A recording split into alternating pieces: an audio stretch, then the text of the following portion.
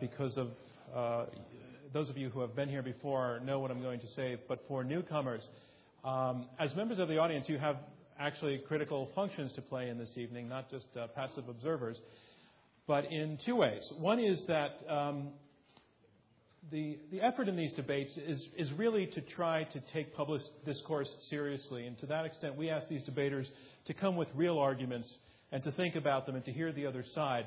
And we ask you to judge how well they have done. We do that by asking you to vote at the end of the debate on the quality of the debate as you have heard it. So we're not asking you necessarily to vote your personal convictions, but to listen to the debate tonight and hear the arguments and make a judgment about which side has actually put forward the better argument. So the way we do that and take that vote is we go to the keypad that each of you has at your seat. And I think tonight it will be on the right-hand side of your seat. And our motion is freedom of the press does not extend to state secrets. And at the beginning of the debate, I'll ask you to vote on that motion in terms of your convictions, where you do stand on that issue or where you think you stand. And if you agree with the motion that freedom of the press does not extend to state secrets, you push number 1. That means you agree with the motion. In this case, it means you're siding more with a stronger sense of secrecy. If you disagree, you push number 2. You're siding more with press freedom. And if you are undecided, you push number 3. We'll have you do it at the beginning of the debate, and then at the end of the debate, after you've heard the arguments, we'll ask you to do it again. And what we do is take the delta. The side that has changed the most sides in the course of the debate is declared our winner. And if you make a mistake on pressing in the number, just do it again, and the system will correct will enter your last entry as the correct one. The other way in which your role is critical is that in the middle of the debate, I'd like to come to you for questions to the debaters to kind of stir the debate at that point. And this sometimes proves very tricky because it can be difficult when a microphone is put into your hand to be terse and on point and to really ask a question. You know, a statement that has a question mark appropriately at the end. So I'm fairly strict about that. We really are asking you to vote on the language that's being presented tonight in the motion. And if your question is way off topic, I'll respectfully pass by. And also, if you are going on at some length and arguing with the debaters or making a very, very long opening statement of your premises, again, I'm going to pass and ask to go on to somebody else. I really want to ask you to try to put your question in 2 to 3 to 4 sentences, and that last one should have a question mark at the end. When we come to that point of the evening, the way it will work, these lights will come up, and a microphone will be brought to you, and you'll stand up and hold the microphone about that far away from you, and you can ask your question. A few other things. We're being broadcast on hundreds of national public radio stations across the nation, as we always are. And to that end, the room is filled with highly sensitive microphones. So I need to ask everybody to really shut off anything electronic that they have all the way to the off position. The one exception we're making is that if you are twittering about this, we're okay if you tweet from the debate. Be very careful in terms of images, what you really think twice. And other than that, we love to hear from you. This is a live event, and it plays on radio as a live event if we can hear you. So feel free to applaud lines, to express your disagreement with things that you are hearing. It helps a great deal, and I think it tells the debaters how they're doing if they can hear from you throughout the debate. So at this point, I'd like to welcome them to the stage and welcome all of you to a great evening of debate.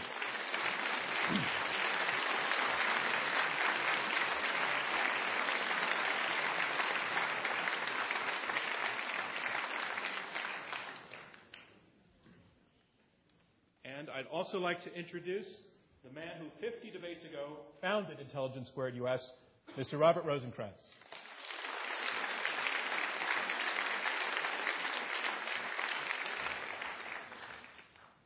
Welcome. This evening is special because it marks our collaboration with the Film Society of Lincoln Center, coordinated with the opening of their splendid new facility and their premiere of a documentary about the New York Times, Page One, which has a nice feature about Intelligence Squared, actually. It's also very special for Intelligence Squared, for our mission to promote a higher level of public discourse in America, and for all of our supporters and staff, for John Donvan, for our research head, Chris Kamikawa, for our executive producer, Dana Wolf, and for me, because tonight we reach a landmark, which is our 50th debate.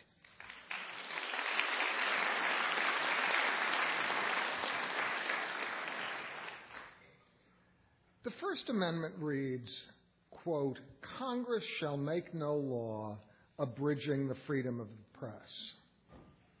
But Congress did pass a law back in 1917 called the Espionage Act, which applies broadly to national defense information. The law prohibits disclosing such information to persons not authorized to receive it, who have reasons to know it could prejudice national security or U.S. interests. The founders recognized that a free press is an essential antidote to an abusive government.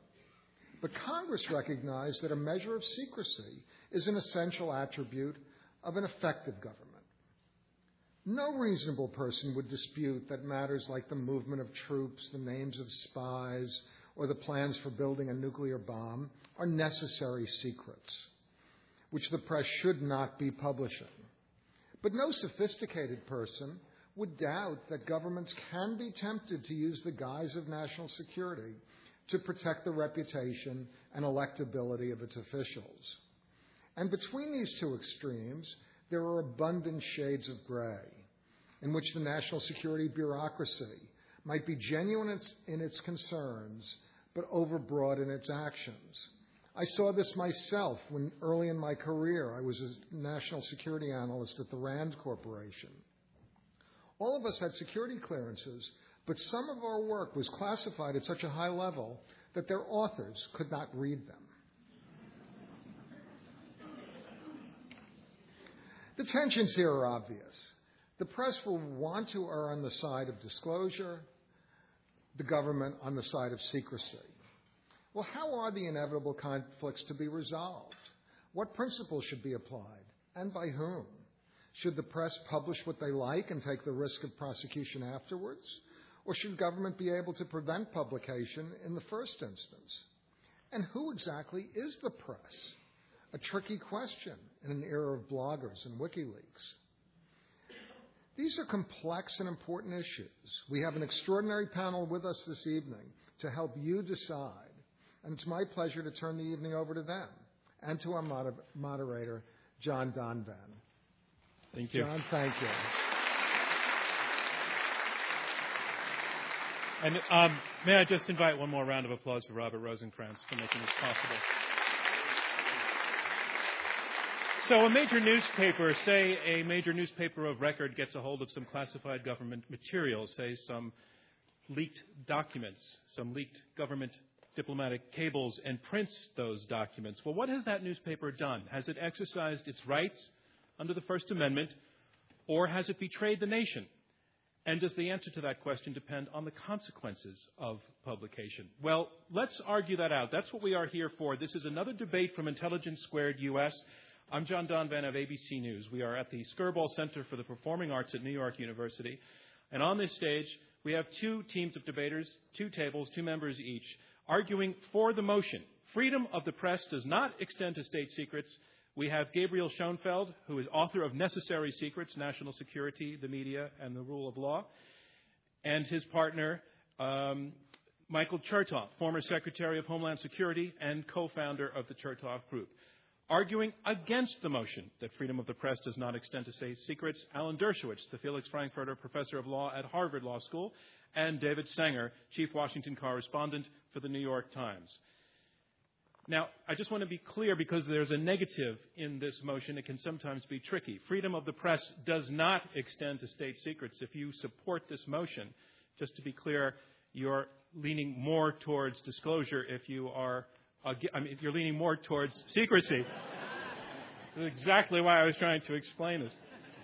If you support this motion, leaning more towards the side for secrecy. If you are against, you're leaning more towards disclosure and more towards the liberty or license for the press. So I just want to be clear about that because of the next thing I want to say. This really is a debate. there will be winners and losers in this debate. It's a contest in which you, our live audience, act as the judges. By the time the debate has ended, you will have been asked to vote twice, once before and once after, to tell us what your view is on this motion. Freedom of the press does not extend to state secrets. And the team that has changed the most minds in the course of the debate will be declared our winner.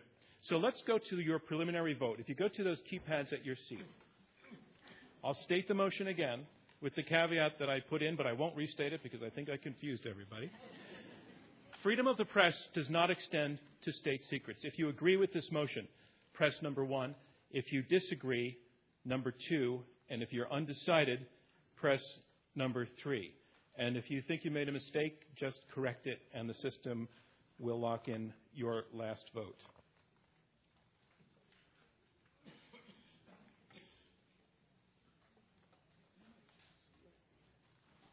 So we do this in 3 rounds. The first round is opening statements, 7 minutes each by each debater. Then we have a middle round in which they talk to each other and take questions from you. And then the third round are brief closing statements and then our final vote.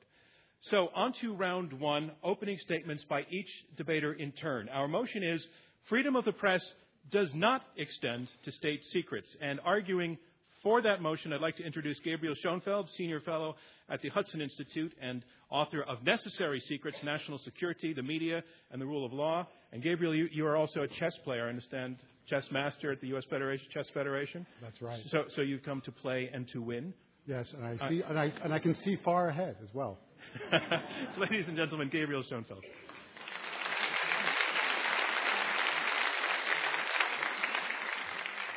Ladies and gentlemen, welcome.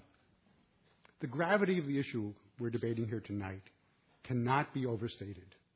At stake is nothing less than preventing a reprise of the kinds of attacks that befell our city and our country nearly 10 years ago. To keep our country secure, our government inevitably generates a great many secrets of many different kinds. We cannot disclose all of the methods by which we track terrorists. We cannot publicize the vulnerabilities of our bridges and tunnels and buildings. We have an absolute duty to conceal things like the blueprints for nuclear weapons or the formulas for substances like aerosolized anthrax. But equally at stake is the character of our democracy.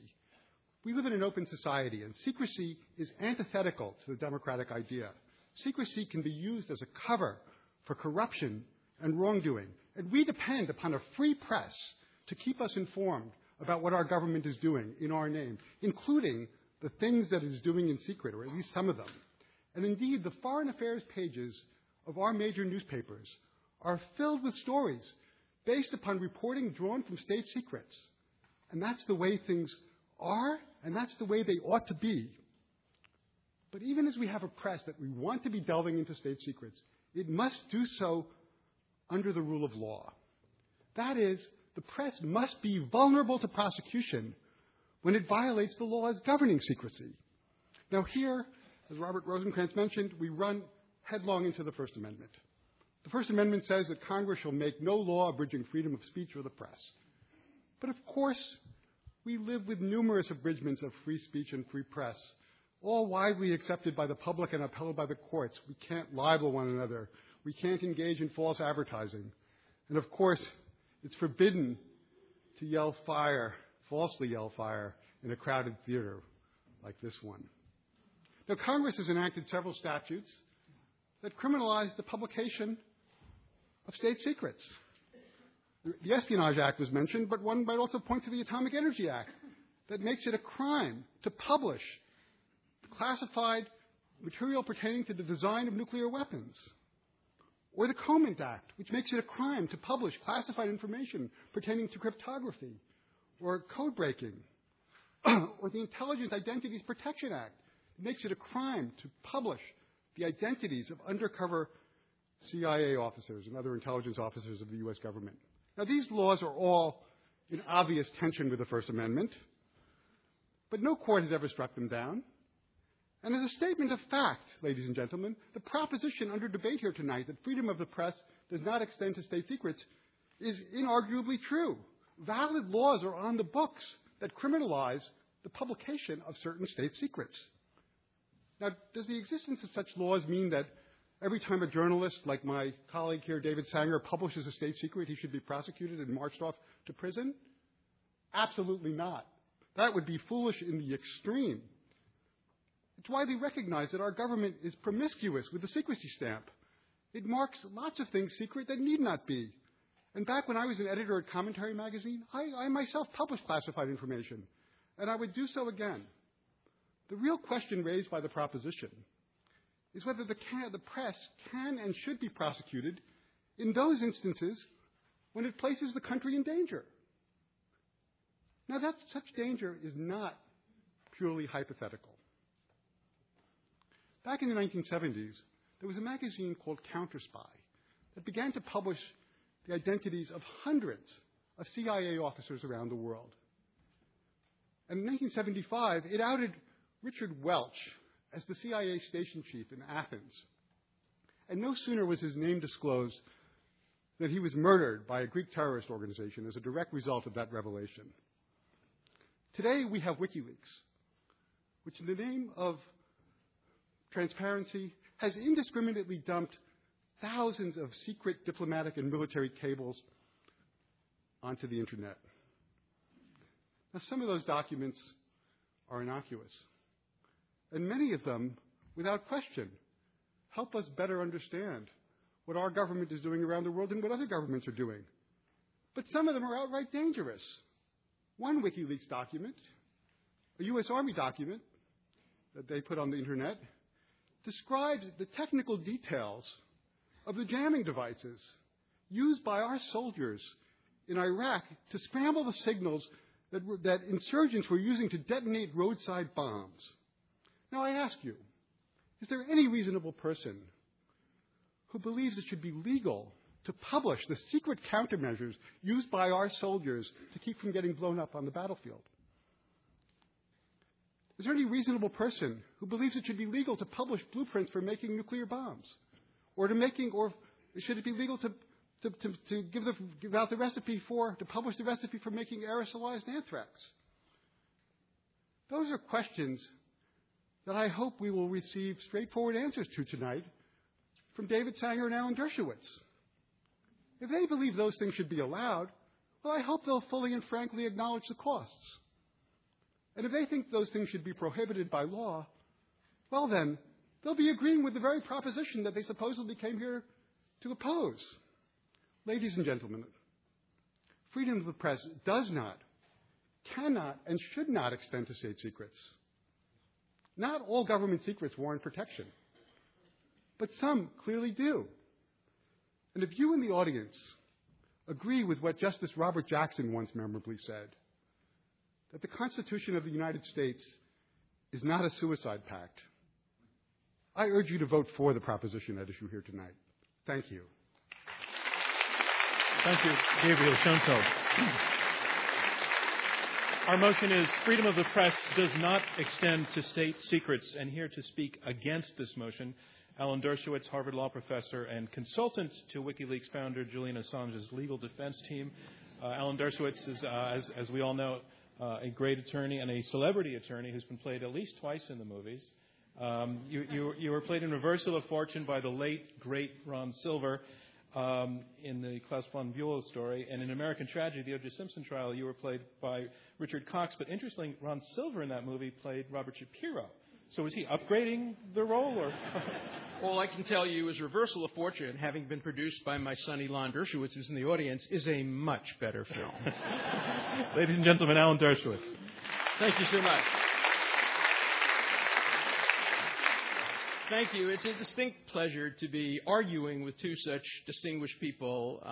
Gabriel Schoenfeld, whose book I reviewed for the New York Times and reviewed very favorably, and I admire much of what he writes, but we disagree, and you'll hear the disagreements. And Judge Michael Chertoff, whose work as a public figure deserves all of our appreciation. He has helped protect us for so many years, and of course, my distinguished colleague, who will be arguing on my side. The proposition is far too broad. State secrets encompass far too much. And even the criteria used by my opponent, quote, places the country in danger is far, far too broad. Let me start with a story that one of my dissident clients told me in the 1970s when I was representing Soviet dissidents in the bad old days of the Soviet Union. The joke went around during Stalin's time that a dissident was arrested for the crime of calling Stalin a fool. And he came to court and he said, I didn't commit a libel. I want to defend myself. I will prove that what I said is truthful. And he said, you don't understand. You're not being charged with libel. You're being charged with revealing a state secret. And that's precisely the kind of state secret that we often seek to protect. Now, you don't have to be Stalin. Remember, everybody knows, every newspaperman memorizes the famous quote of Thomas Jefferson that he made before he became a president. He said, were it left to me to decide whether we should have a government without newspapers or newspapers without government, I should not hesitate a moment to prefer the latter. That was pre-presidential Thomas Jefferson. Now let me read you a quote 6 years into his presidency. A man who never looks into a newspaper is better informed than he who reads them, inasmuch as he who knows nothing is nearer the truth than he whose mind is filled with falsehoods and errors. Thomas Jefferson sought to censor the press. We all know that he opposed the Alien and Sedition Act. Of course he did, because that was federal legislation. But he supported state legislation that would have censored the press and protected him from embarrassment.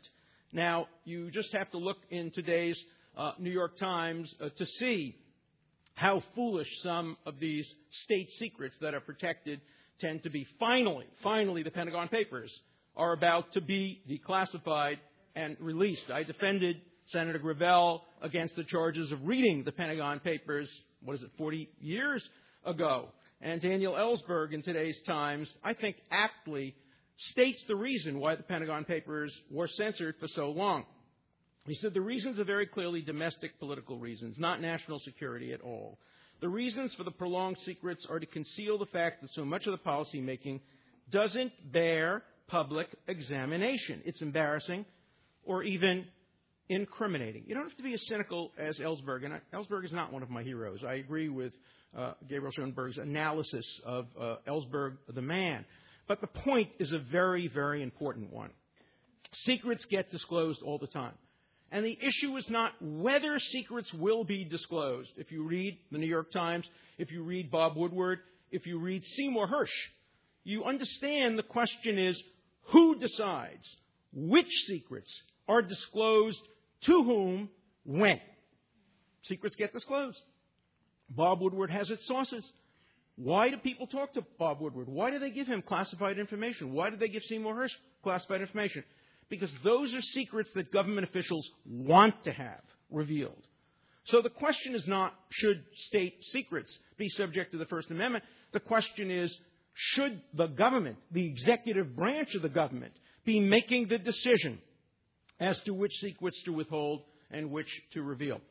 Secrets should be kept, and the primary responsibility for keeping secrets lies with those who have those secrets.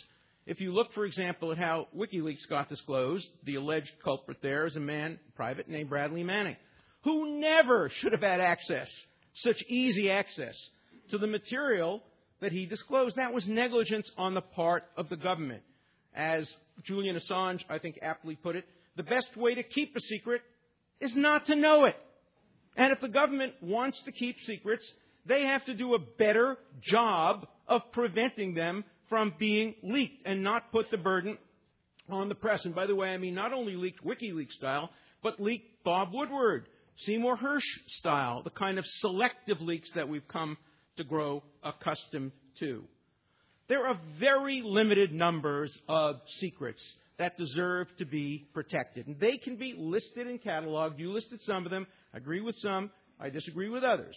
The names of troops, the nature of weapons. But you mentioned a couple, for example, methods used to track terrorists, vulnerability of bridges. Those are very complicated.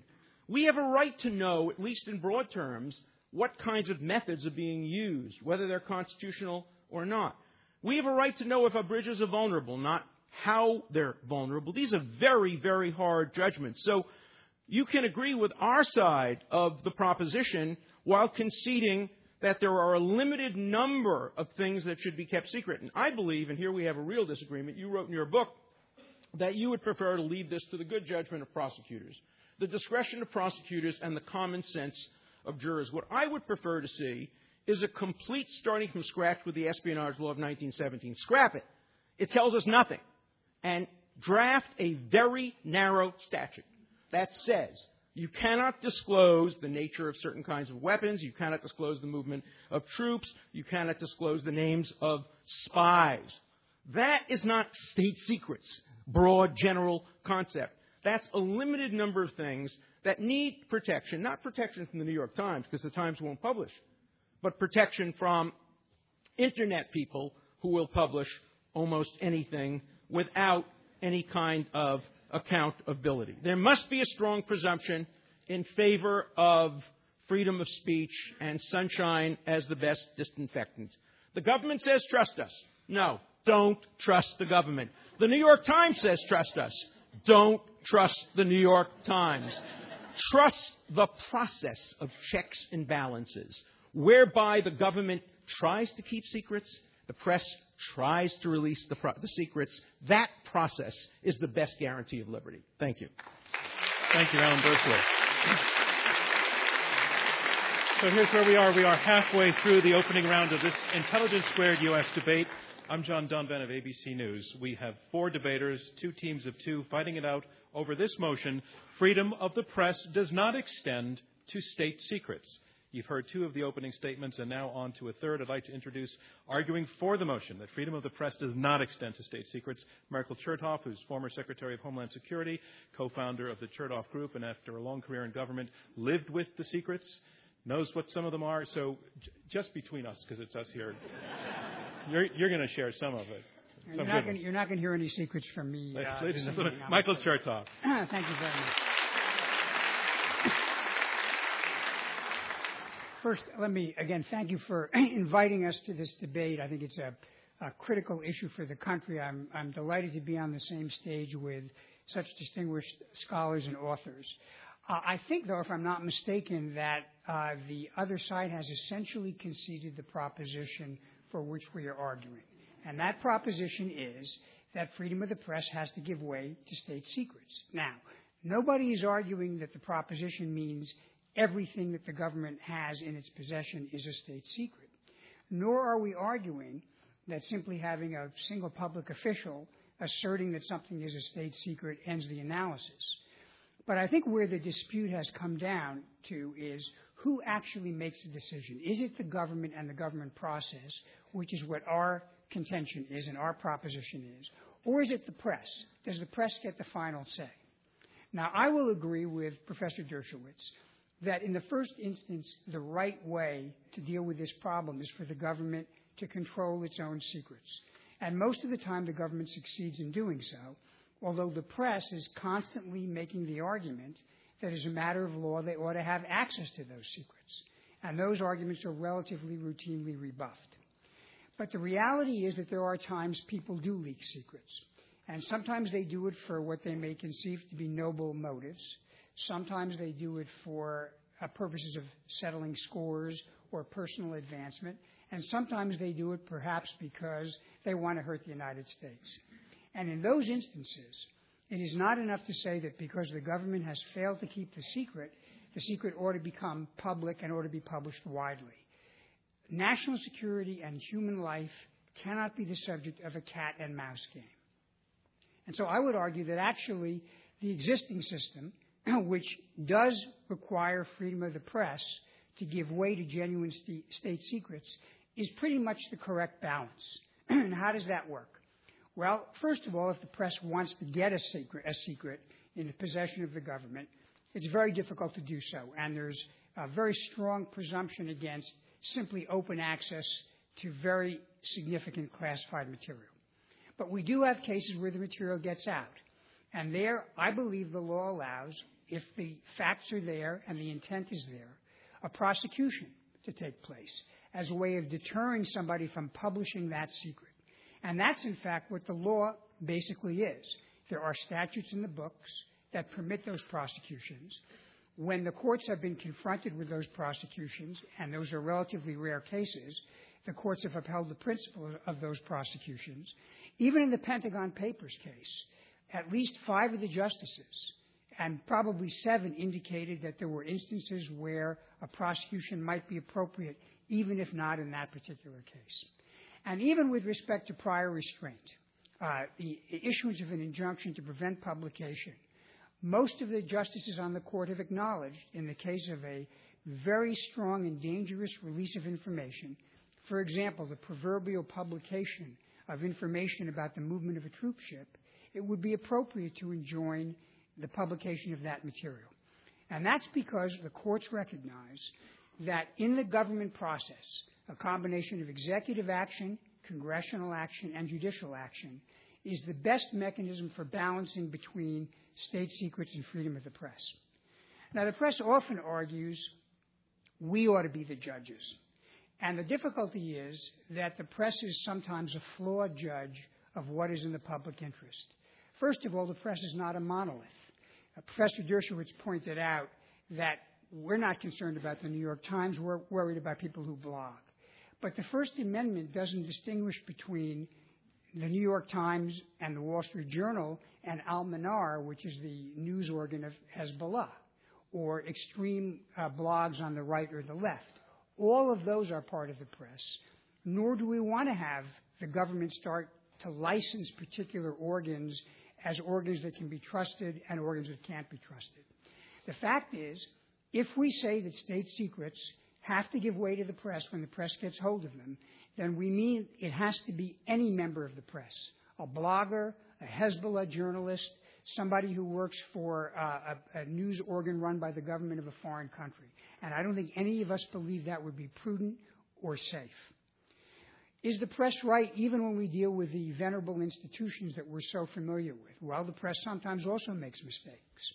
Several years ago, there was a publication by the New York Times, I know David Sanger knows about this, of information about a program that allowed the United States government to see what was going on in the financial transactions that were being executed through a program known as SWIFT. And this was critical in tracking the flow of money that was used to support terrorist activity. Precisely one of the recommendations that was made by the 9/11 Commission. Against the very strong request of the Bush administration, that material was published. And the original argument was, well, this is something people need to know about because it's potentially illegal or requires some kind of oversight. But what emerged after a period of time is it was completely legal and that there was nothing wrong about it and nobody's privacy had been improperly invaded. Everything was done according to an appropriate process. And therefore, the public ombudsman of the New York Times had to write a retraction. He had to write a piece in the Times saying that while he had originally endorsed the publication of the SWIFT material, he had changed his mind. And it was not appropriate because it turned out that there was nothing wrong with it. And there was no powerful interest served in releasing that material. And then he made an interesting and telling confession that he had originally endorsed the disclosure because he didn't like the administration and the way the administration was treating the paper. And I suggest to you that that's the problem with having the press make the decision. The press is no more in a position to separate itself from its interest than anybody else. But unlike the organs of government, which are accountable to the public and to each other, the press is accountable to nobody. And that's why I strongly urge you to support the proposition that we're advocating tonight. Thank you very much. Thank you, Michael Chertoff. Our motion is freedom of the press does not extend to state secrets. And now here to speak against the motion, David Sanger, who is Chief Washington Correspondent for the New York Times and was part of the team involved in its WikiLeaks coverage. So you've, David, printed some secrets in your time. A few. Well, I hope you're going to share those with us, since the other guy wouldn't. Ladies and gentlemen, David Sanger. Thank you.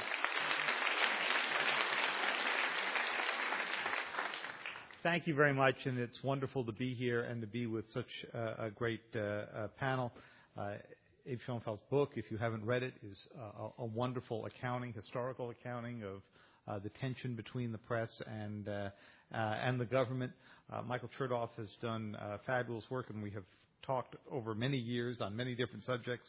And I agree with almost everything that my partner here had to say, except when Alan Dershowitz declared that you shouldn't necessarily trust everything that you read in the New York Times. We'll take that aside later on. I come to this as a practitioner, not as a legal expert.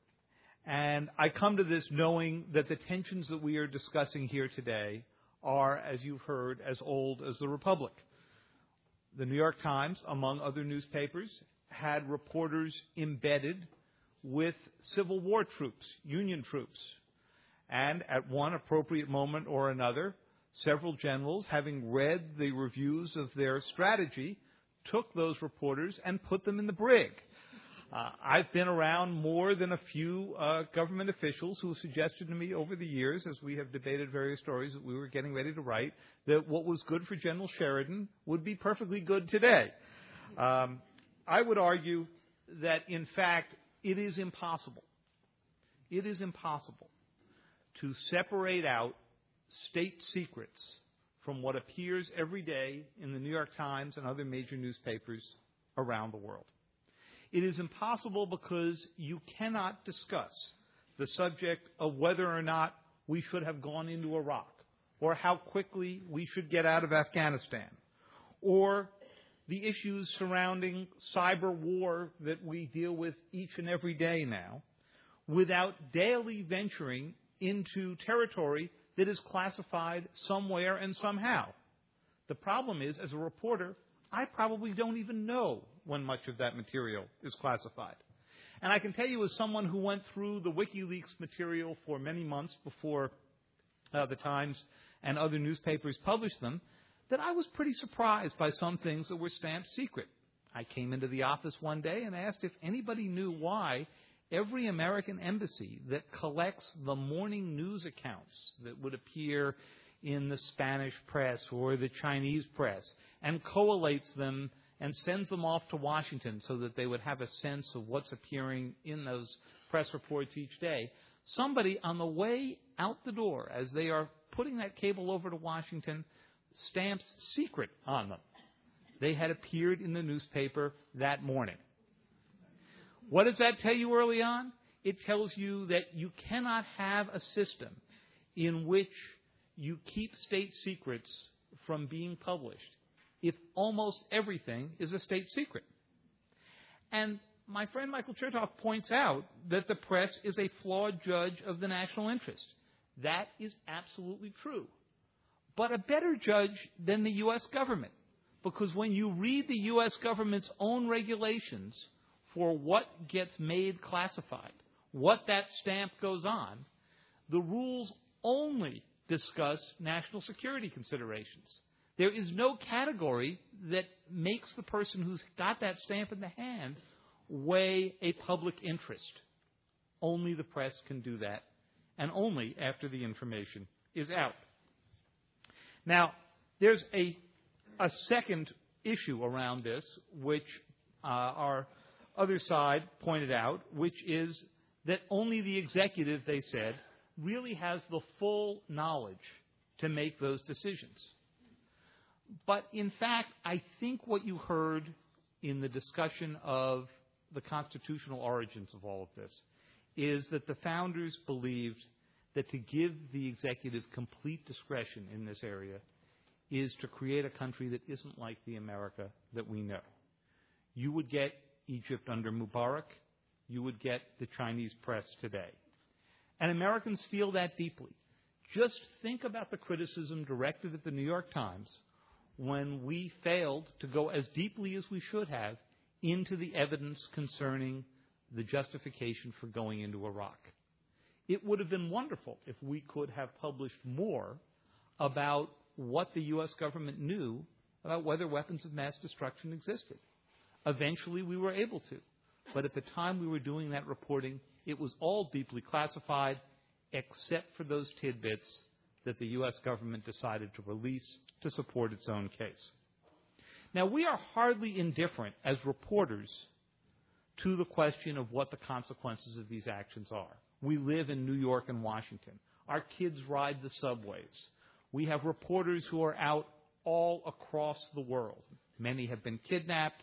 A couple, unfortunately, have been killed. A wonderful photographer for the New York Times lost both his legs just a few months ago stepping on an improvised landmine in Afghanistan.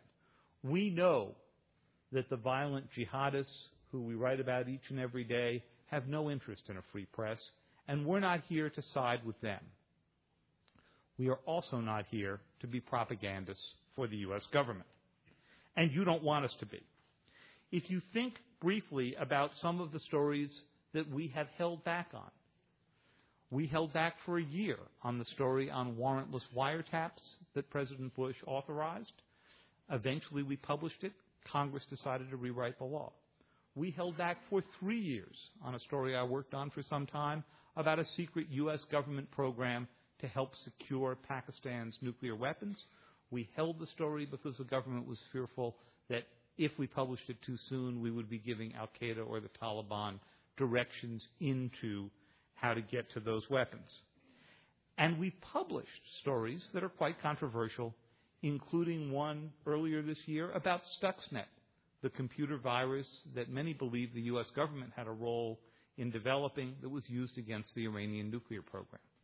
What possibly could be the interest in that? Very simple. If the U.S. government, if any other government, is starting off a cyber war, well, we are the country that is most vulnerable to that problem, and we could be subject to attacks in response. So these are central policy issues. These secrets are not merely published because they are cool stories.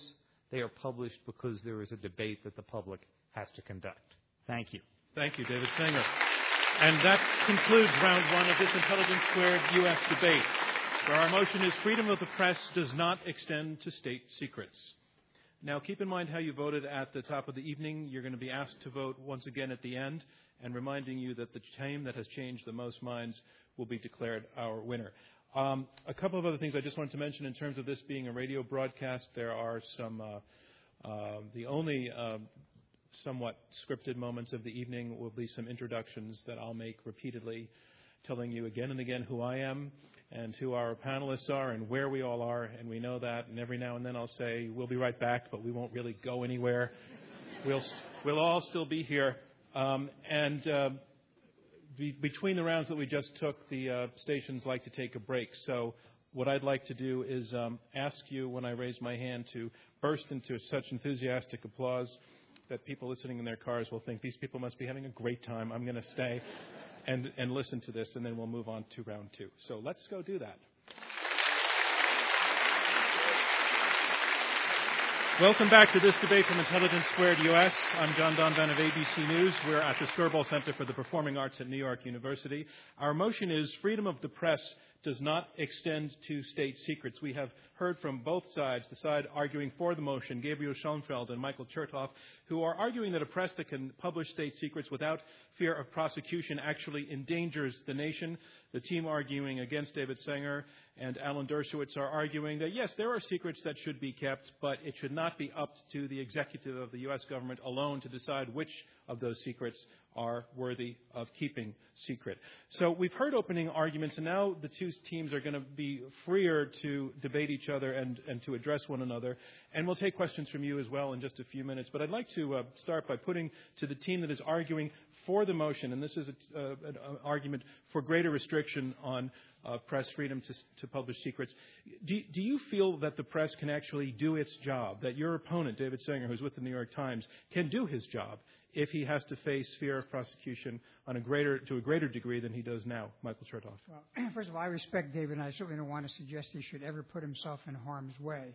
But I think the answer to that is yes. Most of the issues which David has talked about can be written about without getting into matters that are state secrets. First of all, there are times that information is declassified or becomes available from other sources and doesn't need to be entered into in great detail.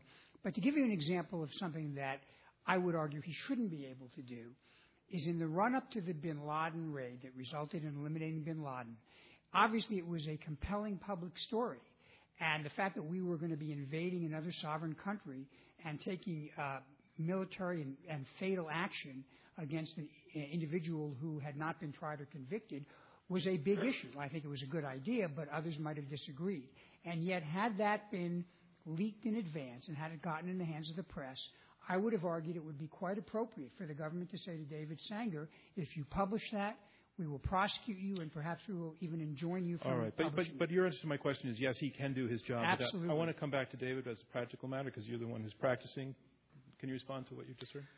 Well, certainly the bin Laden raid raises a very good question, and it's one on which the New York Times has been very clear throughout the time that we went through the WikiLeaks material. Long before that, we have said, as you could see from the examples I cited earlier, that we do not publish stories about operations. We don't name dissidents who walked into the Chinese embassy and talked to American diplomats. Where do we draw the line? Information that is merely embarrassing as opposed to operational. So the U.S. government, during the midst of the WikiLeaks operation, asked us to withhold the information that the King of Saudi Arabia said in response to a discussion with an American diplomat about Iran's nuclear program, cut off the head of the snake. Now, why did they consider this to be particularly sensitive? No one was going to go put the King of Saudi Arabia in jail the way a Chinese or Saudi dissident might be put in jail for saying the wrong thing.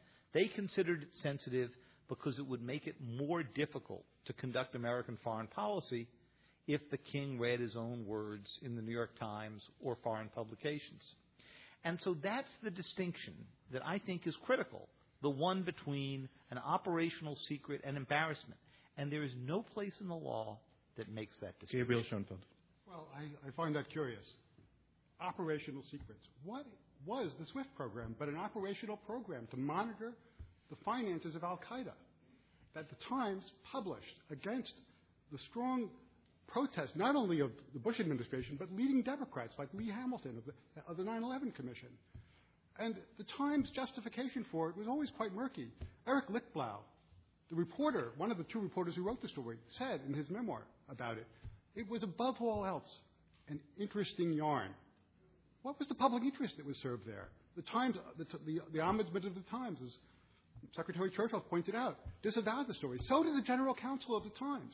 So I don't think that in the final analysis we can just have a system where editors make such decisions without being vulnerable to prosecution, not necessarily prosecuted in every instance, but vulnerable to prosecution. Before we get into the weeds on the specifics of the cases, and we will do that, I do want to stay with the question of if you had to work under that threat of prosecution, what would it do to your ability to work? And maybe your colleague Alan Dershowitz would like to take this on.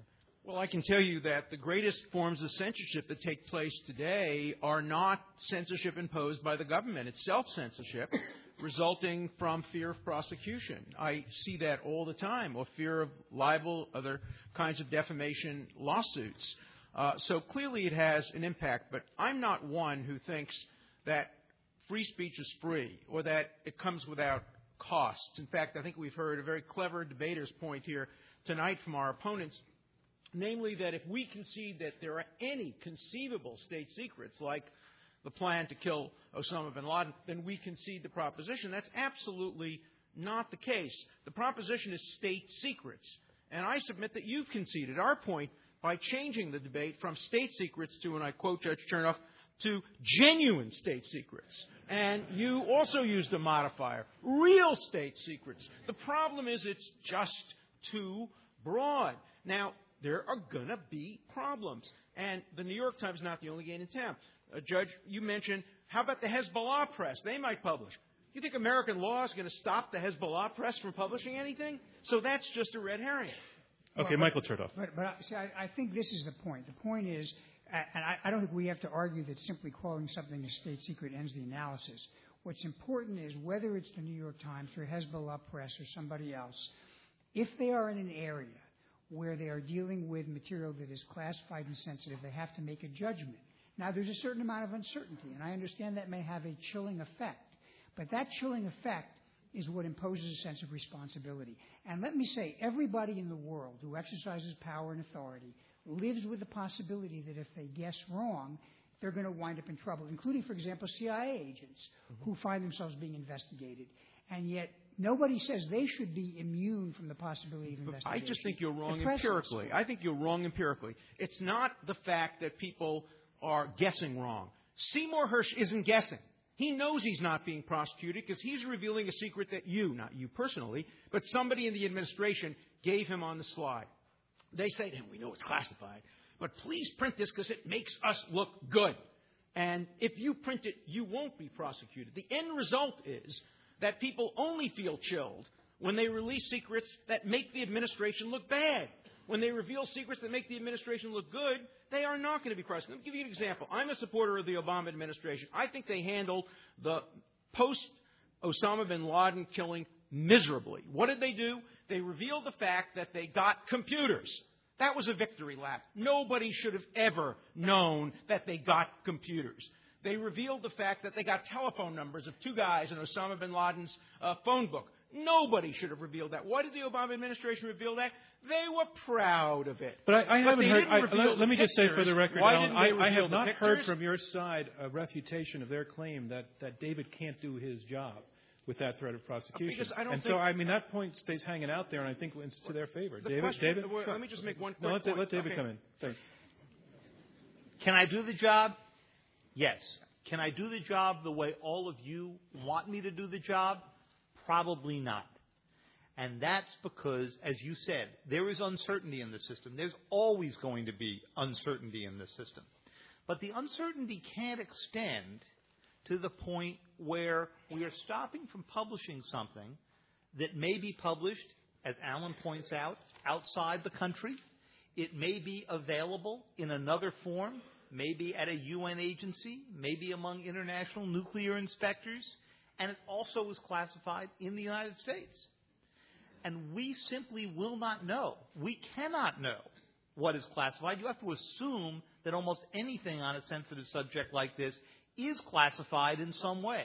And so we have to roll that dice every single day, and we're willing to take that risk, not for us, but because there is a broader readership and citizenship out there. But Michael said if you roll the dice and are wrong, there are no consequences for you. That's not true. It's okay. That's why not? not true. Why not? I mean, you laid out very clearly what the laws are and what the penalties are. Now, as you may also point out, Mr. Schoenfeld does in his book, there has not been a successful prosecution under the Espionage Act against reporters. There have been against their sources. And part of this is because I think the government recognizes that once you start down that road, it's very unclear where you draw the line. Okay, Michael Chertoff. I think that illustrates my point, which is, in fact, the proposition is correct. Freedom of the press does give way before state secrets. And the reason that we can accept that proposition is because we have built a structure that actually is quite protective, even within the terms of that proposition. The reason that there haven't been prosecutions of journalists is because people weigh what will happen in a courtroom with a judge and a jury.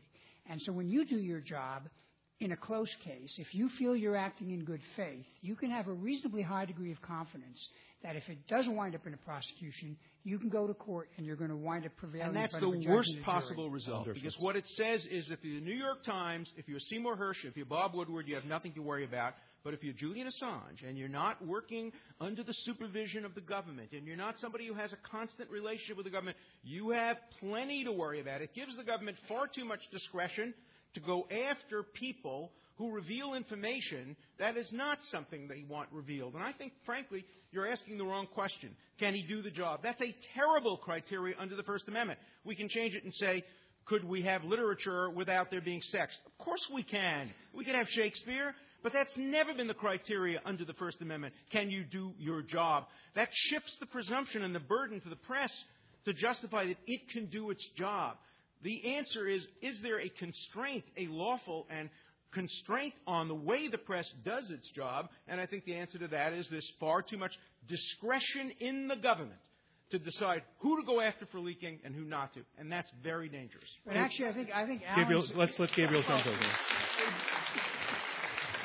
It may be dangerous for leakers, but it's certainly the historical record is not one of danger for the press. There's never been a successful prosecution of journalists, as David Sanger just noted. And the one case, I'm wondering what you think about it, where there was a prosecution was initiated, the Chicago Tribune case in World War II, where the government where the Chicago Tribune published a front-page story strongly suggesting that we had broken the Japanese naval codes, a leak that could have cost the lives of tens of thousands of U.S. servicemen.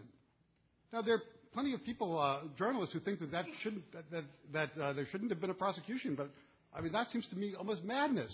Well, first of all, there have been many, many prosecutions, not under that particular statute, but you've heard about shouting fire in the crowded theater. Do you know what the facts were of that case? There was a guy who was handing out leaflets in front of a draft board, telling people to consider whether or not they might have a constitutional right to be a conscientious objector. And Oliver Wendell Holmes, in the worst analogy ever constructed by the legal mind, turned that into shouting fire in a crowded theater. The analogy was handing out a leaflet outside of a burning theater, saying, please, don't go in there. It might be unsafe to you. And he turns out to be wrong. Yes, so you're changing the subject. We're talking here about a disclosure that could have cost the lives of tens of thousands of people. Should the government go after a newspaper in a case like that, or in a case like the Swift case, where real-time operational intelligence is jeopardized about people who are trying to blow up our subways? Well, you know, let's take Dave's question right on, because these are decisions we have to make every day. During the run-up to the Iraq War, the Bush administration said repeatedly that they had made no decision and had no plans to invade Iraq. The New York Times discovered over the July 4th holiday in 2002 that there was a very detailed plan to invade Iraq. And it published that fact with just enough detail to make it clear that, in fact, the Bush administration had put together a plan, but not quite enough detail to actually tell Saddam Hussein what that plan looked like. Now, there were many in the Bush administration at that time who were calling for the prosecution of the New York Times. I think the New York Times served an enormously important public interest there by making it clear to the public that no matter what government officials were saying in public to them, in fact, they had a plan based on what we now know was fairly loose evidence to invade a foreign country. But doesn't that actually illustrate the point we've been making, that the restrictions in place do allow a judgment to be made about whether something will cross the line or not? We sure didn't know that at the time. Well, sure you do, because you're able to predict that you have, you know what the track record of the law is. You know that if a decision is made to prosecute, you're going to have a jury and a judge, and you'll be able to make an appeal to them. And all of those allow you some freedom of movement, but not absolute freedom of movement. The flip side of it is, to go back to the bin Laden case, and maybe the Times wouldn't have published it, but there might be other news organs that would. If a news organ had gotten a hold of the plan to put SEALs into Abbottabad, and they had been able to consider publishing that without any fear of being prosecuted or being enjoined, with absolute impunity, would that be where we want to see the United States? I suggest you, if you go back to the very quote that Gabriel made earlier about the Constitution not being a suicide pact, giving that absolute protection would be devastating for the United States. I think there's an answer to that. If a newspaper learned about the fact that the SEALs were preparing to attack bin Laden, then that attack should have been aborted. You haven't been keeping your secrets well enough. You can't depend on a newspaper's discretion to put the lives of brave American SEALs at risk. So if you find out that a newspaper has that report, you have to abort. And sometimes are you saying, Alan, that the newspaper would have a duty to print that? Well, let me give you a story. Jimmy Reston didn't print the story of the Bay of Pigs invasion because he wanted to protect Americans and Cubans. The Bay of Pigs invasion was a disaster for America and a disaster for Cuban patriots. And what did President Kennedy say to him later? I wish you had printed it. Yeah. And if the Times had printed that, we might have averted a disaster. You don't know in advance. Look, the SEALs thing might have gone wrong. By that Gabriel, logic, maybe the plan was a bad one. And by that logic, Professor Dershowitz, the Times should have published, if it had known in advance, that we were about to make the raid on bin Laden. Because it could have gone wrong. And then we would have had to abort the operation? If in fact the Times learned that it was a bad plan and that it was an illegal plan and they decided to publish it and we had to abort it, that would be a very, very good example of the interplay between freedom of the press and the executive. Now, I don't think if the Times Alan, let Michael get to that point. Michael, I think it would be an example of taking away from the three branches of government the authority to make decisions about securing the United States, which was in many ways the reason the Constitution was formed, was to make us effective, and to hand it over to the press, and not only just the New York Times, it could be any organ of the press. And the last point I have to make on this is the press is so concerned about the possibility of chilling because of an injunction or prosecution for leaking national security secrets. If you take copyrighted material from another news organ and you publish it without permission, you can be sued, you can be prosecuted. Not for the ideas, only for the words. Right, exactly. Okay, that's different. And that happens from time to time. Does that cause the Times to enter into a state of paralytic hysteria? No, but I think you're missing, briefly, I think you're missing my point. They live with that my threat point of about the prosecution. Osama bin Laden raid is if the Times had learned about it, that would mean there's a real possibility that others would know about it, and that's an important decision for the government to know about. It's like a canary in the coal mine, Right. you're saying? Well, no, it's the risk. The government shouldn't let the New York Times find out about secrets like that. Let's talk about how this would actually have played out. Hundreds of people are involved in a military operation like that. Yeah. Thousands of people are involved in Right. other secrets. 2.5 million Americans hold security clearances. 800,000 of them hold top secret clearances. In populations that size, you're going to have people who disagree with the government, people who might be deranged, people who are going to leak secrets. We cannot. How many people do you think knew about the Osama bin Laden raid? Let's go back to the All right, bin Laden David raid. David Singer, New York Times. Dozens, maybe hundreds knew about it. It didn't leak, and I'm very glad that it didn't, and the New York Times did not have to make that decision. Right. How would this have played out in real life? I suspect that the New York Times, for all the reasons I've laid out before, would not have published that fact. But when the phone call was made to the White House to say, we have heard this, my guess is that what would have played out is exactly what Alan suggested. The operation probably would have been aborted just for the fact that we made that phone call. Absolutely. And that tells you a little bit about how the system works in reality. Well, you're surely not going to argue, David, that the purpose of giving the press immunity is to allow them to play kind of red teaming on government operations. Certainly not. Because, for example, with SWIFT was working perfectly well until Michael, just two sentences reminding people of what SWIFT was. SWIFT was the program that allowed the U.S. government to track the flow of money to terrorists on a global basis, which was exactly what the 9/11 Commission recommended, and it was a very useful and important program.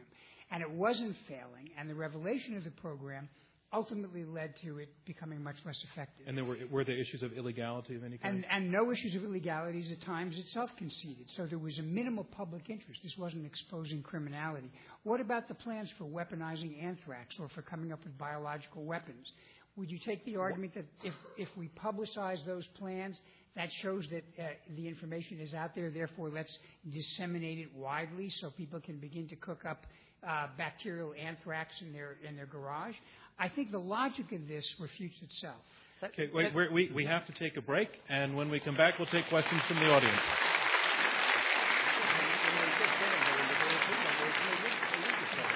Welcome back. We're at an Intelligence Squared debate from so let me do that again. Can you give me another round of applause? Because we're back to this Intelligence Squared U.S. debate. I'm John Donovan of ABC News. Our motion is freedom of the press does not extend to state secrets.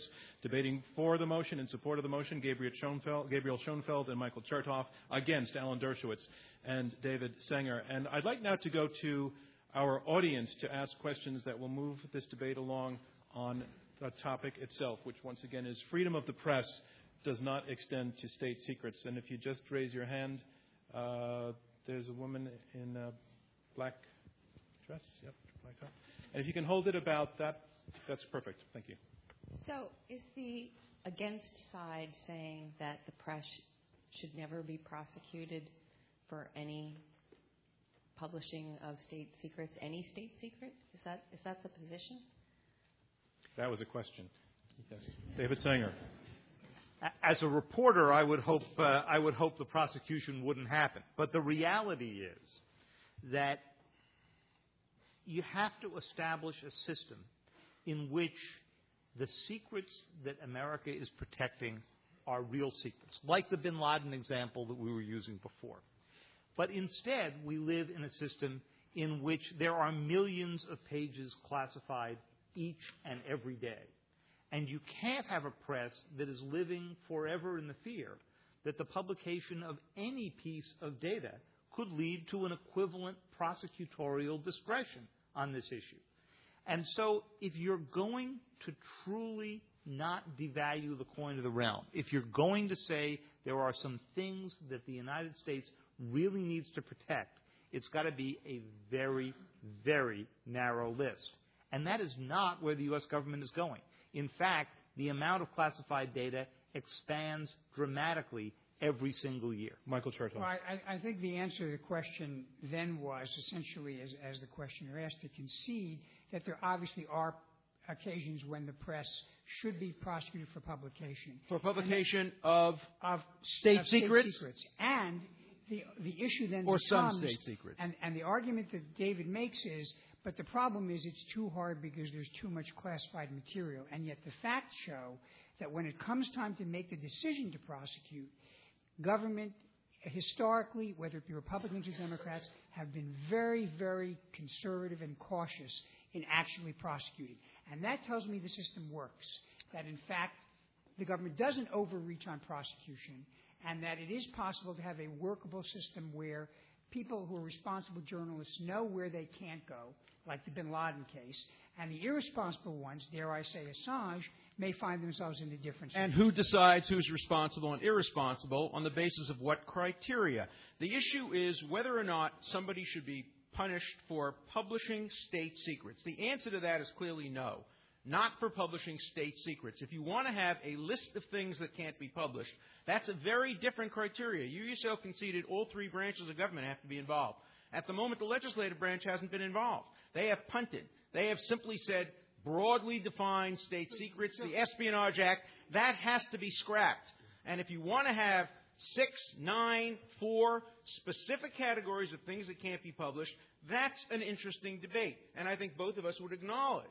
But not to punish people for violating state secrets. Gabriel that Shenton. Sounds like other countries which have prior censorship. The legislature has not punted. We do have highly specific laws on the books. A direct question was put to you, Mr. Sanger. Would you prosecute, should the press be prosecuted when it violates those sanctions, when it violates those particular statutes? If the press publishes, for example, the identities of an intelligence agent, a CIA agent, do you believe that the press should be prosecuted? If the press publishes designs of nuclear weapons, as the progressive tried to do in 1979, is there a basis for prosecution? There may well be a basis for prosecution, but the judgment of doing that, the judgment for doing that runs a much greater risk, which is the chilling effect risk. And there are certainly a very limited number of things for which I could imagine why the U.S. government would get in and truly seek to prosecute. The fact that they haven't tells you that they seem to know already that this is an unsustainable legal regime for the very reasons that Alan has laid out, that there is nothing in the law that distinguishes between that very narrow group of true state secrets, which we can all put a list together, and probably the list you could count on both hands, and that vast majority of material that is covered under those very laws you described. Can I ask a question to you? Would you be prepared to abolish the Espionage Act of 1917 with its broad characterizations and just limit prosecution to those particular statutes that you've talked about, naming spies, naming intelligence? Then we have an interesting debate. The problem is the current statutory criteria is the worst of all possible worlds. It gives enormous discretion, and it gives the very government whose secrets are being released the discretion and the power to decide not to go after the New York Times. They like them. Do you want to answer the but question? go after Assange. They don't like him. Again, I mean, I hate to say, I think that gives the whole game away. So if we agree that the Identities Protection Act, if we be the Communications and Cryptographic Act, which are very specific, right, that those are appropriate, the prosecutions are appropriate, right, then I think you've conceded that, in fact, state secrets ought to be sufficient to make the state secrets. I would turn that around. narrow. Let's go to another turn that question from the completely audience, around. right in the center there. Yep, you did that. That's you. Yep. So is the for side basically saying that the statement is correct, but it needs a big caveat of a wise judiciary system? Now, I think what the for side is saying is that the statement is correct in the context of the government system in which we operate. That's why saying, well, we don't want to become like Egypt or Russia. That's not the context in which the proposition is offered. The proposition is offered in the context of our current system of government, in which part of the protection for the press is not just, quote, freedom of the press in the First Amendment, but it is the structure of government that says if you actually want to take the step of prosecution, you've got to have an executive decision to prosecute. You've got a judge who will consider Alan Dershowitz's arguments about whether the law is properly written, and you'll have a jury of 12 people like you who will make the final decision. And in that context, the proposition, I think, makes the unassailable point that freedom of the press has to be balanced against and in some instances give way to state secrets. And the worst possible solution is to give the very same government that is being offended the power to make that decision. And if you think you can count on juries, just remember how juries operated during the McCarthy period. Remember how juries operate during times of crisis. The First Amendment was built to protect the most unpopular, the most hated during the worst periods of our history, and discretion is not going to serve that protection. We need solid laws. We need a law. Let me give you the test. No. No. If a rule is violated, Gabriel Schoenfeld, please. Should be prosecuted. Thank you. I have the microphone. Please. Right. Even if we take your suggestion and scrap the Espionage Act, which I would have trouble trusting the current Congress to do a better job than the one that wrote in 1917. They couldn't do a worse job. But even if we did that and we had a new set of laws that somehow managed to enumerate the very complex set of things that have to be protected. It's not just a little list of 6, by the way. If you had new laws, you'd still have juries, and you'd still have prosecutors using their discretion. That's built into our system. It's not a perfect system. Name a better one. Let me tell you. Let me name a better one. We should have a rule that says you cannot, under any circumstances, publish the name of spies. And if the New York Times does it, they must be prosecuted. If WikiLeaks does it, they must be prosecuted. No room for discretion. David, do you want those rules? No prosecutorial discretion, period. David Sanger, do you want those sorts of rules? I'm sorry? Would you want those sorts of rules? I wouldn't be happy with specific rules because I know that as situations evolve, you're going to discover that list is going to leave both sides unsatisfied. That's why we're dealing with an Espionage Act that was written in 1917 that we don't think fits the modern world. But it would certainly be better to have a very narrow list like that than what we are living with today. Because what we're living with today would allow the government of the United States, under extreme circumstances, and I'm not saying it would happen in the current political environment, but you've got to think when you do this about a political environment into the future, in which they could prosecute for almost anything that you read in the national security coverage pages of the New York Times in each and every day. And when the law is written that broadly, it simply becomes devalued over time. But as you've said, the government tends not to prosecute.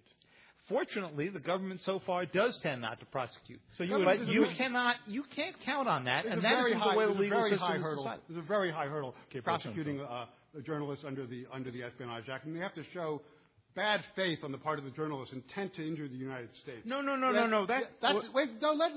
me finish. But I want to just return back to this question of the raid on Osama bin Laden, which you say the Times would not have printed if it had known in advance. Would not want to jeopardize that example, that the American forces. But just a few minutes before that, you were saying you were applauding the fact that the Times should have published in advance the Bay of Pigs operation. Which is it? It's a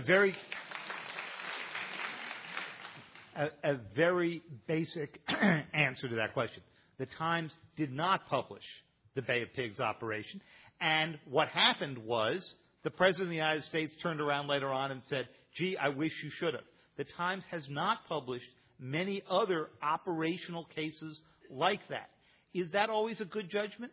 Not necessarily. The problem that we're dealing with here is that mistakes are going to be made on both sides. And the question is, where do we want the law to weigh the errors? And the answer to my mind is we want to err on the side of disclosure. That's what the First Amendment is all about. So You your don't want to question err here on the is side if of the you stand government. up yeah, right there. That's right. Thank you. It seems to me that part of this argument is coming down to sort of, if there is discretion, then there almost inevitably will be discrimination. Mm-hmm. Sort of, if there is discretion, then it's hard to say even what the law is.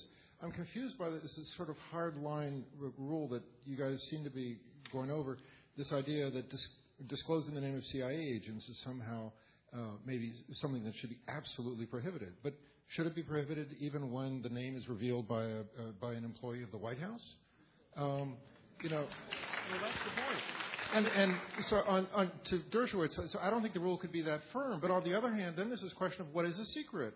After a White House employee has leaked the secret, is it still a secret? You said that. Okay, it's a all right. Well, Michael Chertoff, that's a great question. Actually. And I think that illustrates exactly why I think the current system works not perfectly, but as well as you can have in human existence.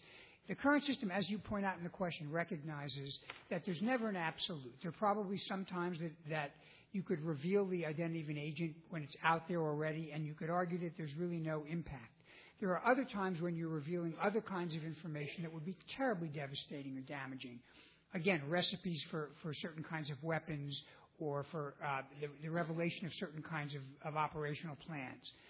And the key is, in all of these situations, what we do is we have a system for resolving a prosecution because we involve people like sitting in this room and 12 jurors in the box. And that is the protection that we have, that in the end the law will be applied reasonably. And a reasonable application of the law is the best defense.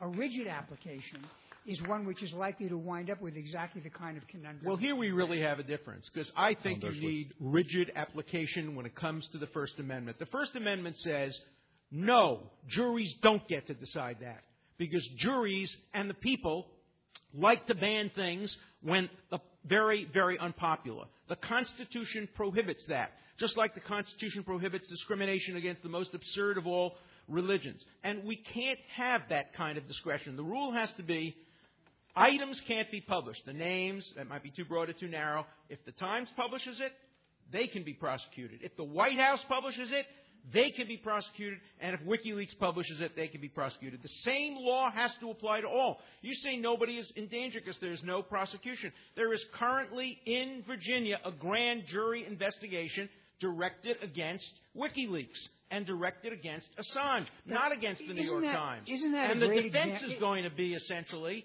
isn't that the a great Times published this too.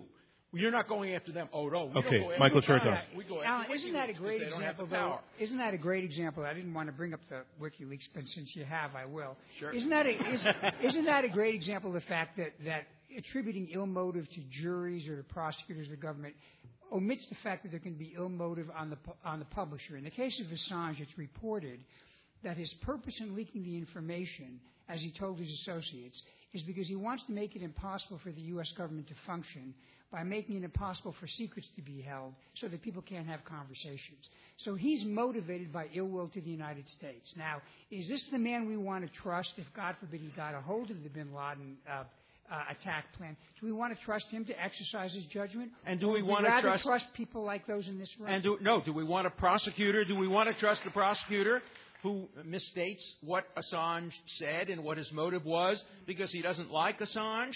Assange I don't like, we're going to go after him. The Times I like, we're going to go after him. If you leave this to motive analysis, do we know what the motive of the New York Times is? Is it to sell advertising? Is it to be powerful? Is it to help the government? A motive analysis to be limiting freedom of the press would mean the end of the First Amendment. Okay, we're going to take a break. Our motion is freedom of the press does not extend to state secrets.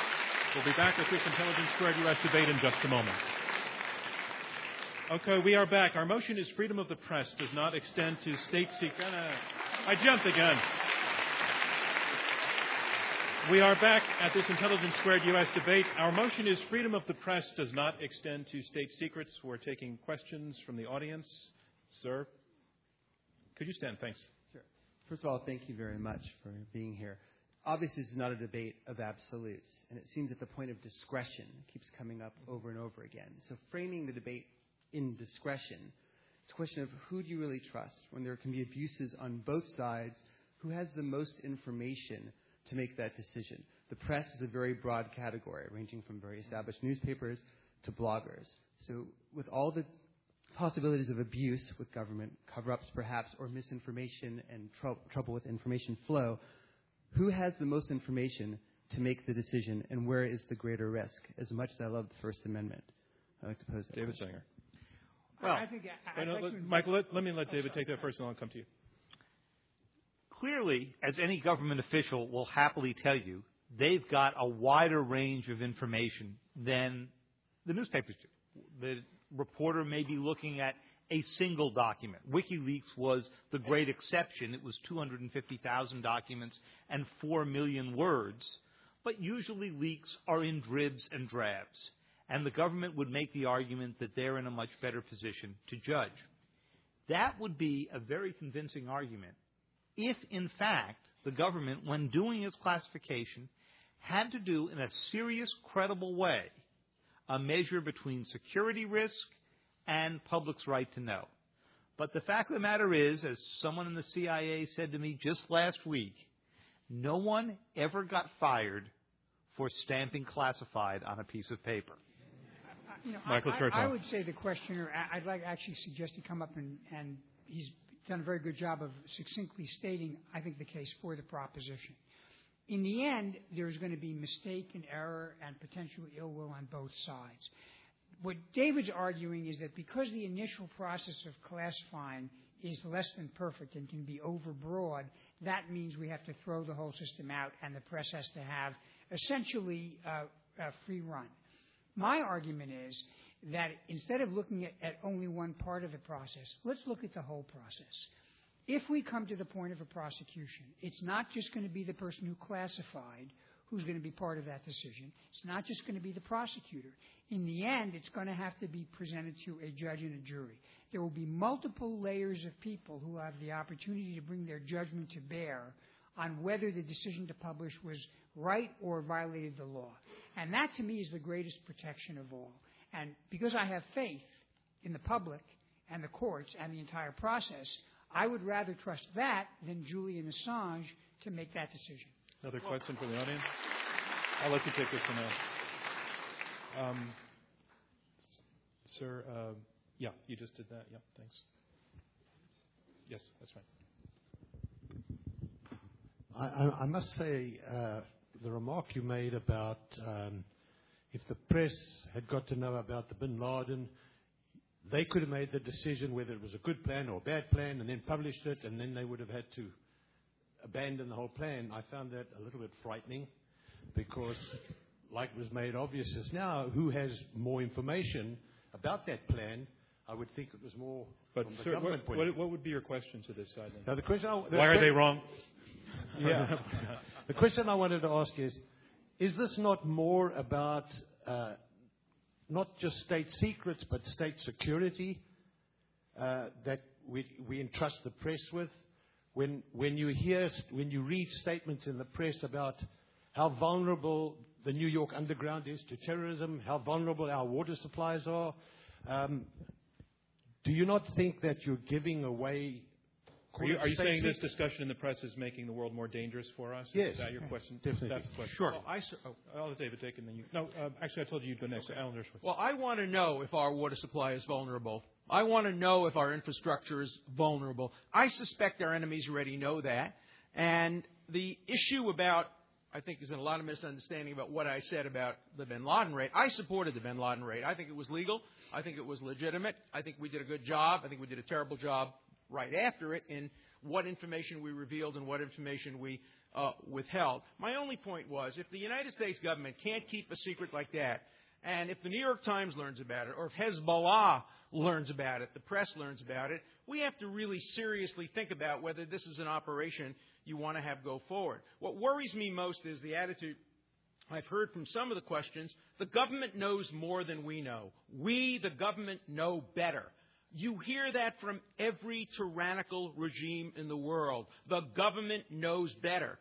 We live in a system where the government has to be checked by the press, where the press is checked by the government, where we have confusion, uncertainty, we have no ability to really know in advance How it will come out, we don't know whether it would be a good thing or a bad thing. In retrospect, it was a good thing that bin Laden was killed and that the press didn't reveal it. It might have come out differently. We don't know. What we need are rules. And the rules we have now are totally you have made that discretionary. point, and I want to get to what this man's question was to David. Does this sort of thing make the world more dangerous for us? This discussion, he was talking more broadly about security. Everybody might figure out that the subways are vulnerable, but he's asking, I think, whether the broad discussion and divulging of secrets makes the world more dangerous for us. And my answer to that would be, in many cases, it makes the world significantly safer because the government is feeling some pressure, the U.S. government, to take a system that they may not have focused on entirely well and actually make it better. Let me give you an example that comes right from Mr. Chertoff's time when he was at Homeland Security. President Bush would frequently laud the fact that imports into the United States go through nuclear detectors that were put at every port. And everyone knew, including many of the importers, that these nuclear detectors did not deal well with anything that was shielded. In other words, you could put through a lot of different material through the Port of Los Angeles, and these detectors were frequently set off by kitchen tables, by Chinese toilets. Nuclear weapons, that was another issue. Now, at some point, many newspapers got around to writing about that. Did we put the United States at greater danger? No, I think, in fact, what we did was prod the U.S. government to move faster with a technology it needed to go get in place. Michael Chertoff. But actually, that illustrates my point, because factually, David, what actually happened was I testified about the fact that these were limited. Eventually you did, yes. Not eventually, like up front. And that's the point, to answer the question. The government often itself will reveal in a general sense what the limitations are. In the case of these devices, it was that shielded material could not be detected. You had to add an additional device. Where I think there is a greater danger is if you get to a certain level of specificity. For example, if you want to talk about general vulnerability in the New York subway system, you can argue that that's not harmful, it's even helpful. If you want to say there's a particular location where a bomb would cause a crippling, devastating blow to the operation of the system, that I think would make us unsafe, and that should be a state secret. And that's really what we're arguing for with this proposition. And we should add that the other side has not really addressed this whole very striking example of the SWIFT program, where the Times revealed an ongoing operational intelligence gathering program directed at al-Qaeda's finances. And it's true that the Treasury Secretary had mentioned that in general terms we were tracking their finances, but it's certainly, until that story appeared... So you've put this out 3 times. One chance to respond. Absolutely. Do you want to respond? Was the Times wrong to report on the SWIFT program? Was anything gained for the public interest? The Times was not wrong to report on it because the SWIFT program had been written about in many forms over many years before and after al-Qaeda became a significant source and issue. That is the only way international transactions flow and get cleared, and it was obvious to anybody who had read anything in any detail about how international transactions are going that that's where they go through. But let's assume for a moment the Times was wrong. You didn't prosecute the Times. You don't have the guts to prosecute the Times. You will never prosecute the Times. You are a bunch of bullies. You said you agree with that, Mike? Only the weakest and the most vulnerable. The First Amendment is not about the New York Times. The First Amendment is about Drudge. The First Amendment is about extremist newspapers and magazines that are very unpopular. The First Amendment is about people who could never win a case in front of a jury. That's who the First Amendment is about. I don't worry about the New York Times. They can defend themselves. They knock down trees by the forestfuls. Governments don't go after newspapers like the New York Times. Sir, if you could come, you're at the first row without light. If you could come down to the steps, I'll take you second. You're wearing a white shirt, just so that you could come into where the TV lights could see you. Anybody on this side in the meantime? Yeah? You were half-hearted. I want somebody full-hearted. All right. Why don't you just... Can the camera catch that? All right. You're good? Yeah. Okay. Go ahead, sir. Since we all have to vote at the end of this, I really want to come back to the specific language in the motion and how I should be interpreting this. Because I want both sides to really argue for the votes of those of us who believe that that the freedom of the press does not extend to some state secrets. So it seems to me that the side for is interpreting this to mean freedom of the press does not extend to some state secrets, and the other side is interpreting it to mean that all state secrets and is disagreeing with it. So which way is it? Well, as the proponents, I think we say it does not say all state secrets. It says some state secrets, and or state secrets. You're right. I'm looking for the word "some" there. I'm sorry, I misspoke. But let me explain what I mean. We don't, as I said up front, we don't argue that everything that the government does is a state secret. We argue that some things are state secrets, and that the reason that the freedom of press has to give way is because there is a process for adjudicating what is state secrets that works. A process that requires, before there's punishment, that you go through a decision to prosecute, a judge winds up weighing in on it, and a jury winds up resolving it. And that under that circumstance, the existing set of laws that do inhibit freedom of the press for state secrets work and ought to be kept. I believe that my adversaries are arguing the existing set of laws are too discretionary, and we ought to have a recipe list, and only things in the recipe list ought to be prosecuted. So did that help you with your vote? Okay, but they were agreeing with Michael's. Well, okay, go ahead, Alan. Alan, go ahead. Well, no, I think the motion puts a burden on the proponents of the motion to justify the censorship of state secrets based on the term and the criteria state secrets. We are opposed to that. We concede that there are certain pieces of information that, if properly legislated and if discretion is reduced and if anybody publishes them, they should be prosecuted. We concede that. But the broad criteria of state secrets, as reflected by the Espionage Act of 1917, is far too discretionary and far too broad. And the basic issue is, should there be a presumption in favor of publication? That's our position. Should there be a presumption against publication? That's their position. David Sanger. You know, I think the WikiLeaks trove goes a long way toward answering your question.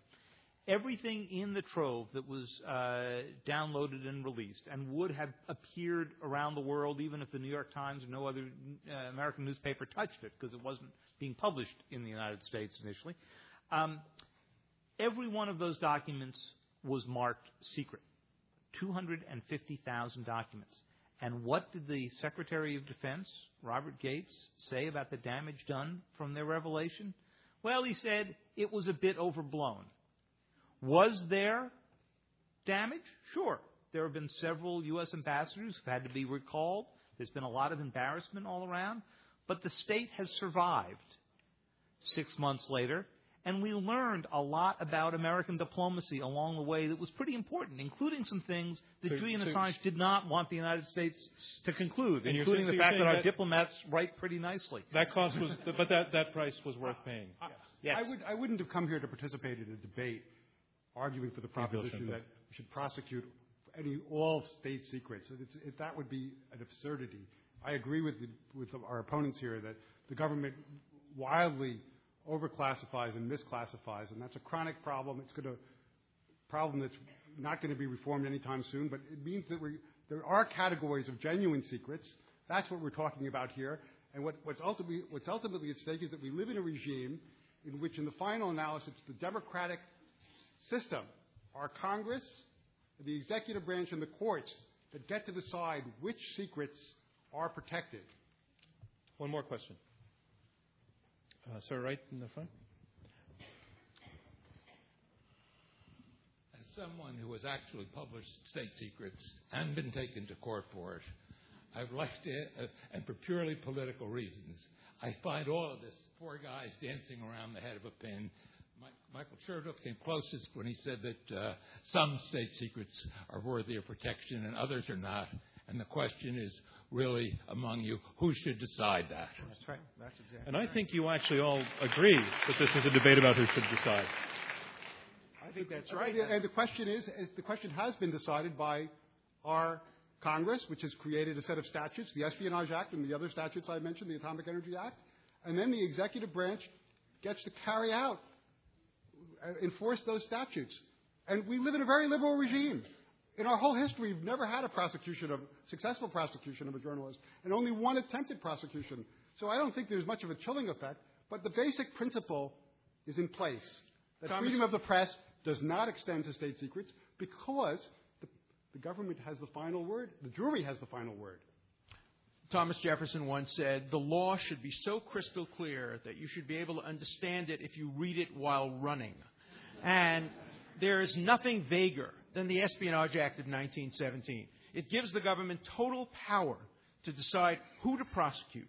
Thus far, they have exercised their discretion during peacetime relatively well, during wartime very, very poorly, and the risks of greater prosecution during times of increasing crisis increase. We need to have rules of law, not counting on the discretion of prosecutors, the discretion of juries to protect our First Amendment. It's just too valuable. If we want to have a debate about the Espionage Act, I would think we'd probably be in agreement. It's a very vague act. So would you favor its abolition? Would you favor its abolition? I favor its reform. But I think it's very dangerous. It's very difficult to reform. Very quick. But I favor the basic principle. Very quickly from Michael Chertoff. I do think the questioner absolutely put the question that really is dividing us, which is who decides. And I would argue, and I think our proposition will be at the end of the day, that it is the combination of Congress having passed the law, the executive branch making its decision to prosecute, and the judge and the jury, you people, deciding whether to convict or not. That's where the ultimate decision has to be made, not in WikiLeaks or in Julian Assange's living room. And that concludes round 2 of this debate. And here's where we are. We are about to hear brief closing statements from each debater. They will be 2 minutes each. And remember how you voted before the debate, because we'll be asking you right after these closing statements to vote again, and the team that has changed the most minds will be declared our winner. On to round 3, closing statements. Our motion is freedom of the press does not extend to state secrets. And here to summarize his position against the motion, David Sanger, Chief Washington Correspondent for the New York Times. Thank you, John, and thank all of you. This has been a really interesting discussion that I think has revealed in our discussion of the ambiguity of the current law why a statement as broad as freedom of the press does not extend to state secrets can't stand, simply because we cannot really define terribly well what is a true state secret worth protecting. In 29 years as a reporter, I've learned that on 2 things we almost always get it wrong. Whenever something has been leaked to me and I read stories later on about who the leaker was, it's almost invariably wrong, which tells you people get the motivations wrong. But the second thing is my own estimate about what the effects are of publishing a given story is also almost always wrong. It's very difficult as you go in and write something to know whether or not it is actually going to have a very deleterious effect. And that's why we have ended up focusing on the narrowest questions, the obvious, the easy ones, the names of CIA agents, operations that are about to be conducted. Those are the easy questions. The hard question is, what do you do to make sure that the press in the United States can force the government to debate policy on the most important questions, whether or not we invade a country and have the right evidence to go do so, whether or not we use a new weapon, whether it is a nuclear weapon in 1945 or a cyber weapon in 2011, and think out ahead what the effects could be once we legitimize that form of war. You cannot do that unless you have a bias in favor of publication. Not just a bias among all of us, but a legal bias in favor of publication. One that will make sure that the Republic holds together because we have made ourselves different by pressing for publication whenever there is doubt. Thank you, David Sanger. Our motion is freedom of the press does not extend to state secrets. And Gabriel, I just want to ask you a very brief question. Did I mispronounce your name at the very beginning of the debate? Because I thought I got a look from you as I said. Okay. I was going to correct it for the record at this point. Okay. Let me introduce you on this one now. Laughter dies down. And here to summarize his position for the motion, Gabriel Schoenfeld, author of Necessary Secrets, National Security, the Media, and the Rule of Law. I agree with David Sanger on his last point that we should have a system that has a bias in favor of publication, including a legal bias, and I think that's the system we have. And the very vagueness of the Espionage Act actually has helped the press and helped us create a free press, the freest press in the world. And I think there's room for reform, but our government leaks like a sieve, and the press publishes secrets all the time. But I'm just reminded of an episode that occurred in late 2009 when a New York Times reporter, one of your colleagues, David Rode, was kidnapped by the Taliban. And Bill Keller, the executive editor of the paper, made the executive decision to withhold that information from the public. And he not only did the Times not cover it, but he got all of his industry competitors and all the Internet to agree not to reveal that David Rode had been kidnapped. And the idea was he didn't want to do anything that would endanger Rode's life. And, of course, that was a speculative decision because merely publishing information about Rode, the fact that he'd been captured, the Taliban knew he'd been captured. But they withheld the story. And I say to Bill Keller, all honor to Bill Keller for that. They protected the lives of their guy. But when the decision involves non-journalists, it can't be. When it involves us, the people who ride the subway in New York, it can't be a voluntary decision up to Bill Keller. And that's why we have laws on the books that in the final analysis do allow for the prosecution of the journalists when they publish not just the random things that are stamped secret for no good reason, but the genuine, really hardcore secrets that place our lives in danger, including some of the things that your newspaper has published, like the Swift story, once again. Thank you, Gabriel Schoenfeld. Our motion is freedom of the press does not extend to state secrets. And here to summarize his position against the motion, Alan Dershowitz, the Felix Frankfurter Professor of Law at Harvard. The proposition, freedom of the press does not extend to state secrets, is far more dangerous than any of the state secrets that have allegedly been leaked during the 200 and some years of our republic. This is an extraordinarily dangerous proposition, saying that freedom of press doesn't extend to state secrets. That's why the other side has to add genuine or real or some. And I urge you to vote against this proposition, because if this proposition is passed, it sends an extremely dangerous message to the government that it continue business as usual. And the current situation is very clear. Anything that's published relating to national security today could be subject to prosecution. Why aren't they prosecuted? Because the government, the very government whose secrets are leaked, makes the discretionary decision not to prosecute. That is the wrong body to trust to make the decision whether to prosecute. What we need is specific, focused, legislatively enacted rules that say that no one, not a favorable press, not an unfavorable press, can ever, under any circumstances, reveal fact A, fact B, fact C. That has to be subject to judicial review. That then has to be subject to trial by jury. The point is, you don't trust juries and prosecutors with broad, overarching criminal statutes when it comes to the First Amendment. You narrow, you limit, and then you give it to the jury. But the last institution that should be making the decision who to prosecute is the very institution that is criticized by these revolutions, by these revelations. So I urge you, do not support this proposition. This proposition is dangerous to your liberty. Thank you. Thank you, Alan Dershowitz. And our motion is freedom of the press does not extend to state secrets. And here to summarize his position in support of this motion, Michael Chertoff, former Secretary of Homeland Security and co-founder of the Chertoff Group. Well, we support the proposition because the proof of the pudding is that we've had hundreds of years of American history where these statutes have not been, in fact, a tool to oppress or to run rampant through the First Amendment.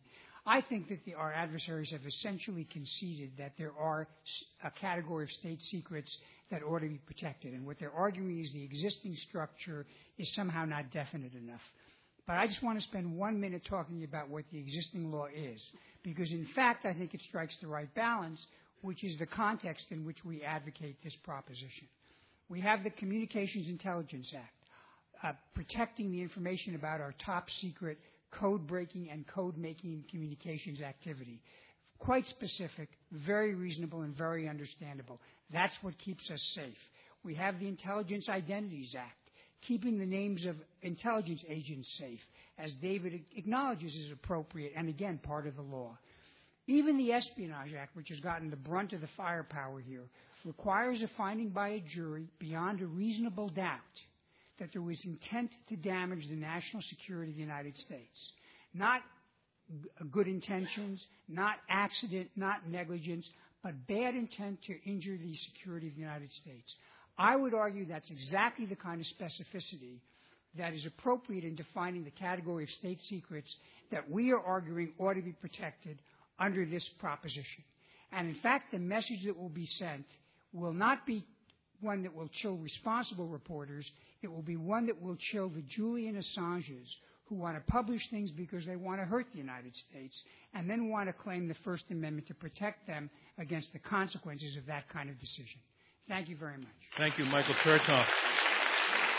And that concludes our closing statements. And now it's time to find out which side has argued best. We're going to ask you once again to go to the keypads at your seat to register your vote, and we'll get the readout almost instantaneously. Remember, our motion is freedom of the press does not extend to state secrets. If you agree with this motion, if you are in favor of greater restriction on the press where publishing secrets is concerned, you vote number 1. If you are against the motion, that is, you support greater lenient license for the press, number 2. And if you are or became undecided, press number 3. And we'll have the results in about 96 seconds from now. So before I announce the results of the vote, first of all, I really want to express my appreciation for this team of debaters and the level of debate and seriousness that they brought to this evening. And I also want to thank all of you in the audience who took part in asking questions. They were all good questions tonight, and we really appreciate that. So a few things that I also want to talk about. This has been our 50th debate and the conclusion of our 5th season. And this season was sponsored and underwritten significantly for us by the American Clean Skies Foundation. And we really want to give our appreciation to them. And I'd like to do that with a round of applause. But this debate in particular was brought to you in partnership with the Film Society of Lincoln Center, which is opening with the documentary Page One inside the New York Times. That's the inaugural presentation at Lincoln Center's new Eleanor Boonin Monroe Film Center. And the film actually is, I've seen it, it's a documentary that had very, very excellent and intimate behind-the-scenes footage of life in the New York Times during a year in which the industry as a whole was trying to figure out what the industry as a whole was going to do. It also includes features a clip from one of our own debates, and a particularly excellent moment with New York Times media writer David Carr, who sat right at that table. And I won't give it away. You'll have to go see the documentary to see what he did. But it was excellent. And you can go, in fact, if you take your ticket stub tonight to the Film Center's box office, you can see this documentary for free, starting on June 17th. Dates for our fall season are posted on the website, and you can take a look at our homepage and make sure to have those dates saved to your calendar. We're looking at various topics, but they may include America post 9/11, the decline of men, entitlements, the Arab Spring, and the question of whether the world is better off without religion. Tickets will go on sale this summer. All of our debates can be heard on NPR stations across the country, and this debate in particular has been recorded for television broadcast on WNET's Channel 13 and WLIW. Also, don't forget you can follow us on Twitter and become a fan on Facebook, and if you do so, you will get a discount on future tickets. Again, this being our 50th debate, I want to put out a special thanks to Robert Rosencrantz for kicking this whole thing off back in 2006. And getting to 50 is amazing, and all the credit goes to him. Well, actually, there's credit to be shared. I'd like to, Dana Wolf, our executive producer, who stands up and tells me what to say at every instance. Every word that comes out of my mouth was actually processed by her and fed into my ear. And stand up, Dan. There you go. And all of the crew who has made this season possible. So, the results are in. Remember, our motion is freedom of the press does not extend to state secrets. Before the debate, 39% were for the motion, 31% against, and 30% undecided. After the debate, 46% were for the motion. That was up 7%. 47% were against. That's up 16%. And 7% remained undecided. The team arguing against the motion, freedom of the press does not extend to state secrets, has won this debate. Our congratulations to them. Thank you from me, John Donvan, and Intelligence Squared U.S. We'll see you next time.